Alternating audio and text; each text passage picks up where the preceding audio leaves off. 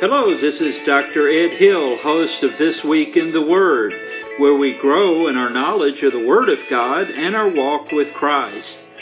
I'm glad you joined us on this episode. We're going to look at Flight or Fight, a Time to Stand. Take your Bibles or Bible Gateway or some other way you have of accessing the Word of God, and let's go to Psalm 11. Psalm 11, Flight or Fight, a Time to Stand. King David, the great King David, wrote Psalm 11 under the inspiration of the Holy Spirit. Let's read through Psalm 11 right now together. In the Lord put I my trust. How say ye to my soul, flee as a bird to your mountain? For lo, the wicked bend their bow. They make ready their arrow upon the string, that they may privily shoot at the upright in heart. If the foundations be destroyed, what can the righteous do? The Lord is in his holy temple. The Lord's throne is in heaven. His eyes behold, his eyelids try the children of men. The Lord trieth the righteous, but the wicked and him that loveth violence, his soul hateth. Upon the wicked he shall rain snares, fire and brimstone, and an horrible tempest. This shall be the portion of their cup.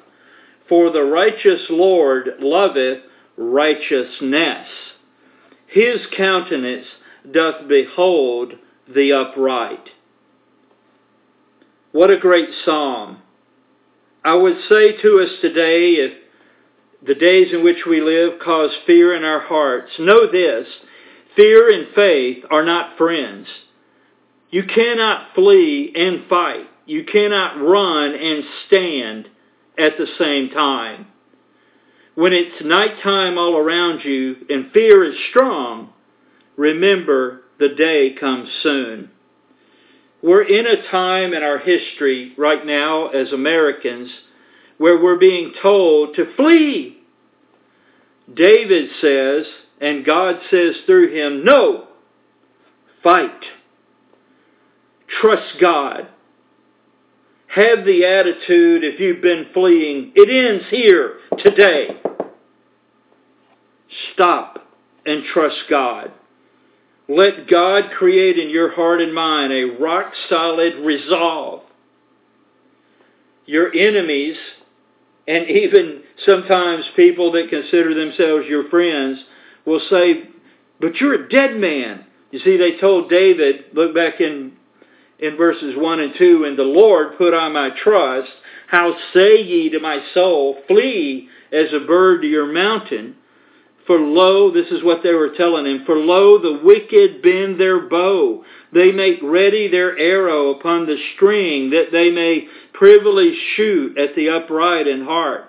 Basically, they were saying, David, you're a dead man. You need to flee. You need to get out of here.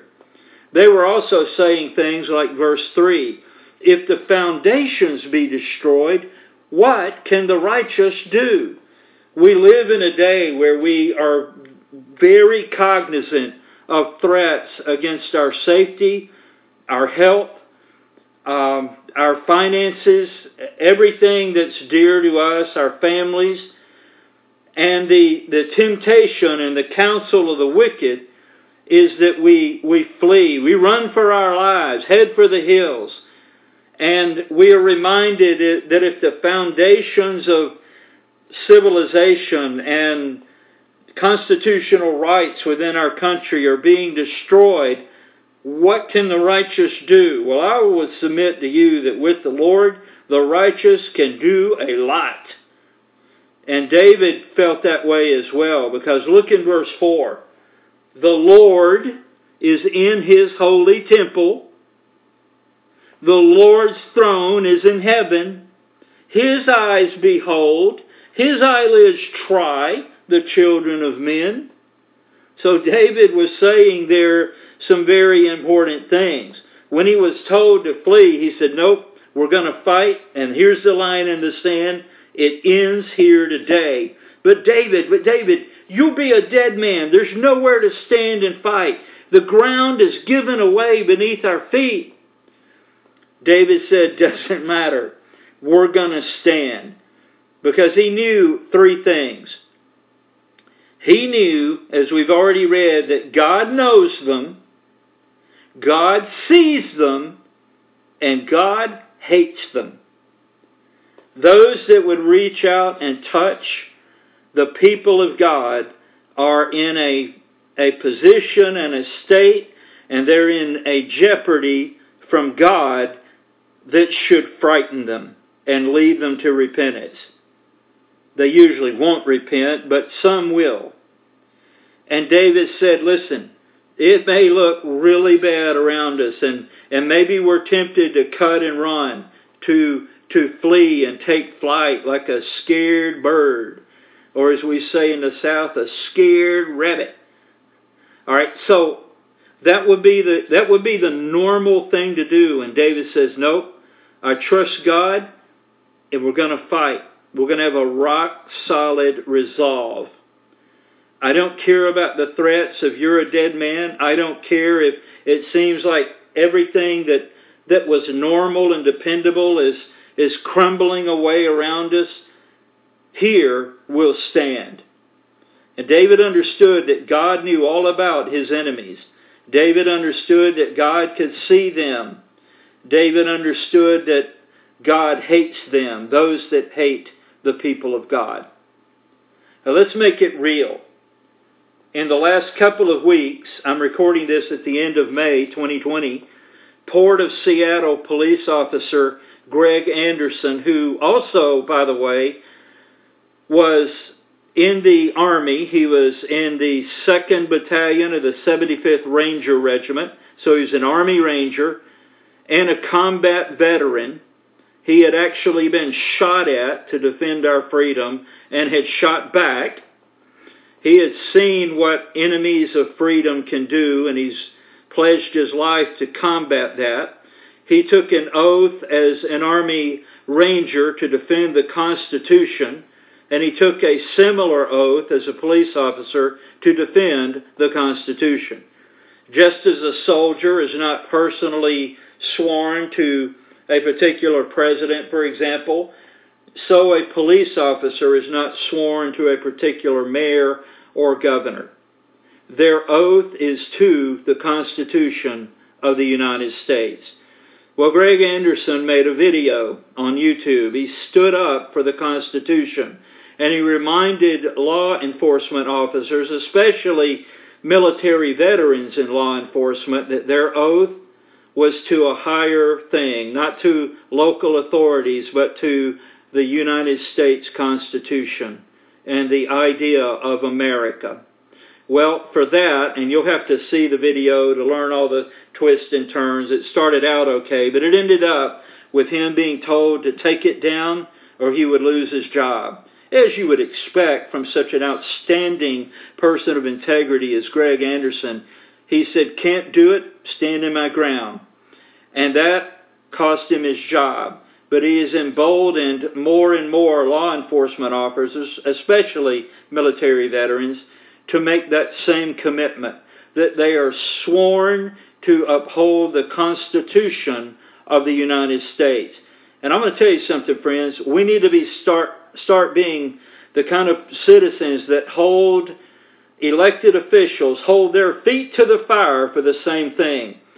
Many of them get up and they swear an oath to the Constitution, and they work 365 days a year for all the days they're in office to undermine the Constitution. Those people need to be voted out of office because they are not they're not making that oath in true faith and allegiance. They're being deceptive about it. Well, I appreciate Police Officer Greg Anderson. I'm sure some great department around the United States will hire him quickly, and the Lord is blessing him through his GoFundMe account. Amen. But listen, he had this attitude, the same attitude that the three Hebrew friends of Daniel the prophet in the Old Testament, in the book of Daniel, and the Jewish Bible and the Christian Bible. The same attitude they had when they were told that they needed to bow to the idol. Basically, they said, we're not bowing to your stupid idol. We trust God. God is able to rescue us. But if not, then it's a good day to die. So that's where Greg Anderson is. That's where we need to be, just like those Hebrew young men in the kingdom of Babylon. True story. Now, that should be our heart. I mean, who wants to suffer and die, right? But there's worse things than being killed. There's worse things than being dead, and that's being a person that cannot be respected. So we're at a point, I believe, in our country where if we do not claim our constitutional God-given freedoms, we will lose them, and our children and grandchildren may lose them forever. I'm going to give you 3 examples from my 30 years of pastoring. And I want to make this very clear. By no stretch am I comparing these to what Greg Anderson has done in the last few weeks. In no way do I compare them to the 3 Hebrew boys. But the essence of it is the same. This is how we need to start being as citizens in the United States. You see, our freedoms and our right, like freedom of worship, of assembly, of speech, and so on, those freedoms are not given to us by the government. In fact, they're given to us by God, and God ordains government to protect our God-given freedom. Now, let me deal with one thing that many of you are probably struggling with, that as Christian citizens, we are to be the best citizens possible and follow our leaders. All right, I get that. And as long as their executive orders and declarations and their pronouncements do not take the place of God, that's fine. We should be the best citizens possible. But for example, on freedom of worship and the freedom as Americans to assemble for worship, when we're told that we cannot do that, those elected officials, and in many cases bureaucrats, are placing themselves in the place of God. That is a problem.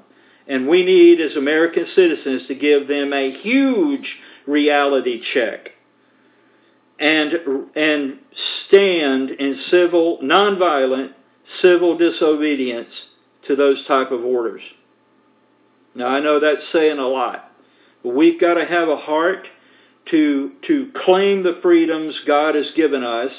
And I'm recording this on Memorial Day weekend. We need to claim the freedoms that American blood has been shed to get and keep. And we need to stop being a bunch of wusses like we've been in our country so often recently. But let me show you how this might play out in just taking a stand. And most of what I'm going to say right here doesn't even have to do with government. It's just the idea that when you know what's right, stand up for it. The first example is there was a homeowner beside one of the churches that I pastored who complained about an issue. We went to great expense and effort to address the issue, and we did. But it didn't stop there.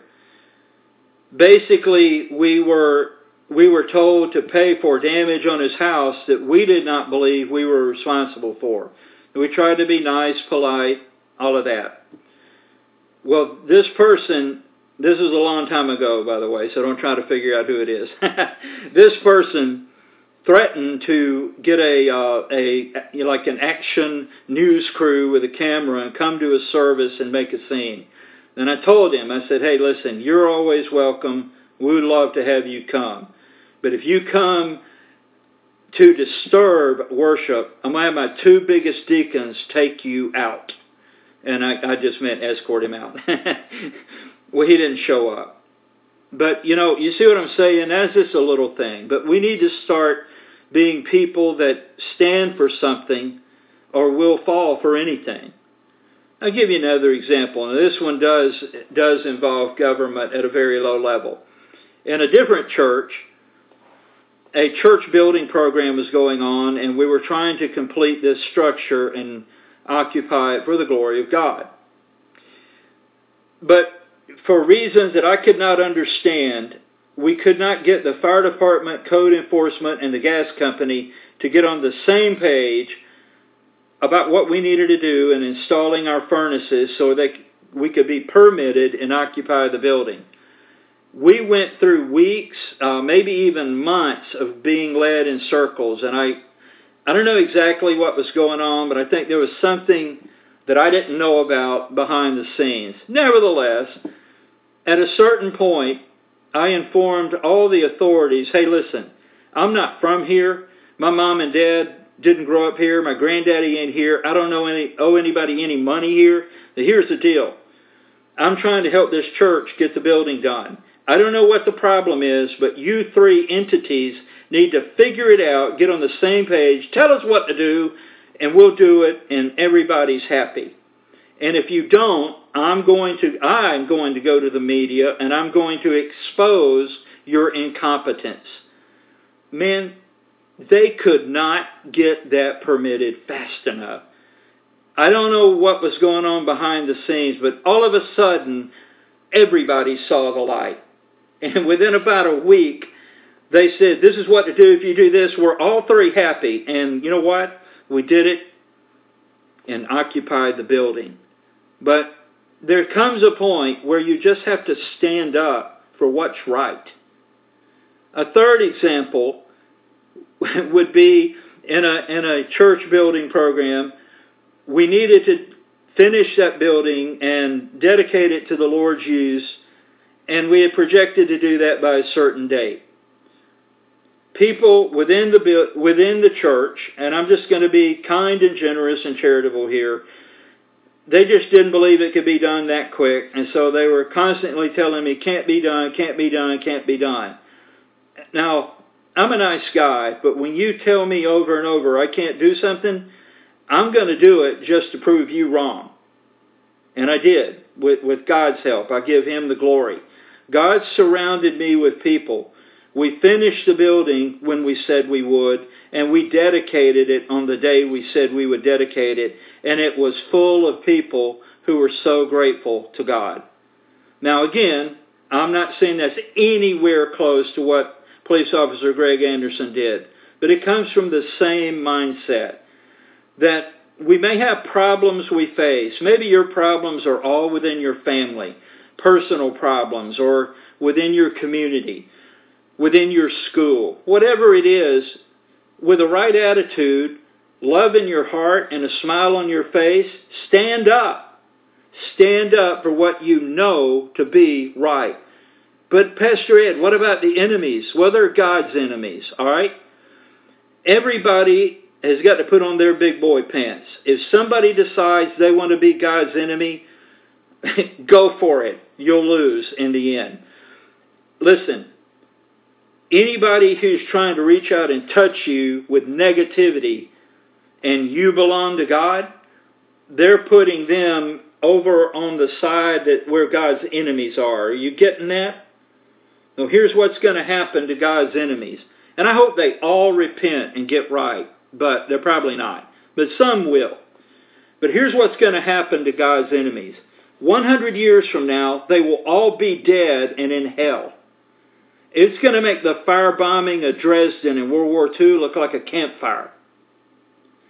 So the next time somebody pushes you in the chest and tells you that you can't do something, and you know that it's a God-given right that you be able to do that, you need to push them right back with God's strength. You need to realize that if they put themselves on the side of being God's enemies, man, it's like Mr. T said, pity the fool who touches God's people. You hear my heart, where I'm coming from? So you always have to be careful that you're not just being antagonistic, but when you've basically prayed it through and you believe you are standing up for God-given constitutional freedoms, stand. God is on your side. Now, if you're listening And perhaps you're thinking, I don't think I'm on God's side. Well, you need to get on God's side. And the way you do that is repenting of sin, trusting Jesus Christ, who is God, as your Savior and Lord. If you need help with that, you can call this number. I'm going to repeat it twice. 888-537-8720. 888-537-8720. You will be given the help you need to place your faith in Christ and grow in your new Christian faith. If you're a Christian and you call that number, you will get the help you need to really become the Christian you need to be in the name of Christ. Now I'm going to ask you to do something that I don't normally do. I'm going to ask you right now to share this episode by email or social media with others who need to hear this. You can even just tell them to go to www.dredhill.podbean.com. That's DR, no period after the DR, DREDHILL.podbean.com. Tell them to go there and listen to this episode and for them to share it as well. It can be found also, if people want to do it the hard way, on iTunes, Google Play, Spotify, iHeartRadio podcast, and many other places too, I'm sure. Well, I'm thanking you right now for being a part of this episode today. I hope it has put some wood on your fire so that you'll start realizing that if you don't stand for your God-given freedoms, others will take them away from you. So God bless you. Thanks for listening, and we'll get ready for the next podcast next week. God bless you. Bye-bye.